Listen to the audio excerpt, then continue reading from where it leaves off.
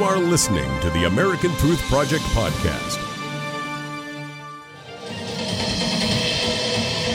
Page 5 now, blocking U.S. sanctions.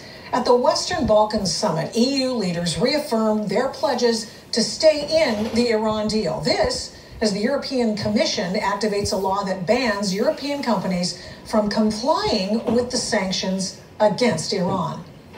We have collectively affirmed the European desire to preserve the benefits of the deal, including for Iran, signed in July 2015, and to protect the legitimate interests of our companies. But that resolve to stay with the nuclear deal may not be so easy in the face of threatened US sanctions. More than one company that's invested in Iran is now pulling out unless they're guaranteed protection. Guaranteed protection. Now, unfortunately, the backlash against the Iran deal not only continues overseas, there is also much criticism on our own U.S. soil and among the Democrats and the fascist left. Joining me now on the Daily Ledger, Page 5 Beat, the founder of the American Truth Project and Daily Ledger contributor, Barry Nussbaum. Barry, why is there so much backlash in your estimation? It's simple. The EU, specifically the companies that drive the EU, want the money they're contracted to receive. I was shocked that Macron was so honest. He literally said in the translation, we want to protect our companies. They have billions and billions of dollars in contracts that have been signed. They want the money. They could care less if Iran has nuclear weapons, if Iran supports terror around the world, or if Iran starts wars. Why? Because Iran is not attacking them yet. What they want is those big bucks going to and from Tehran, and they're not making a secret about it. No kidding. And now we've also got on another front, same actors though, some issues in Jerusalem with the opening of the American embassy there and a lot of blowback there. Barry, how do you read the tea leaves?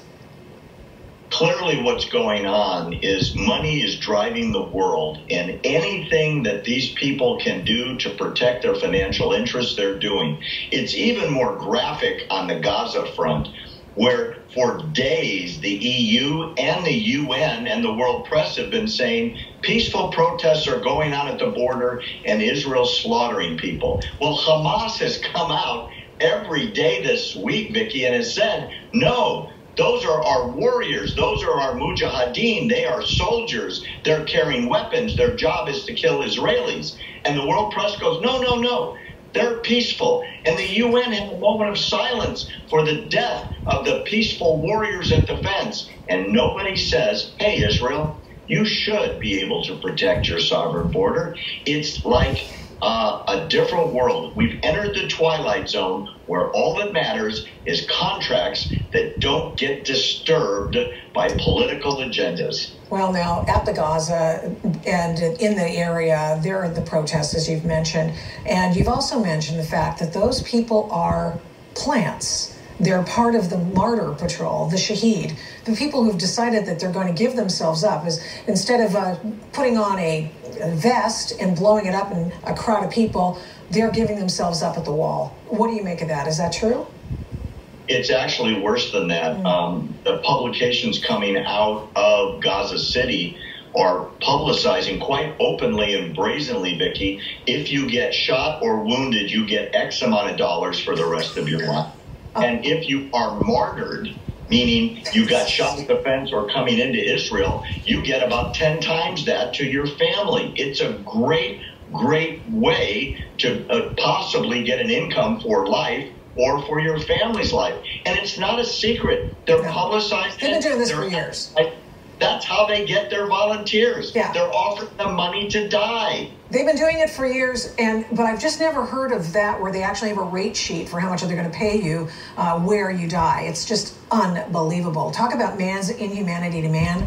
There you go. Thanks, Barry. Appreciate it very much.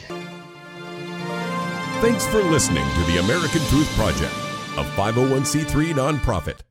Please subscribe to our podcast and follow us on our social media channels to stay plugged in to the truth.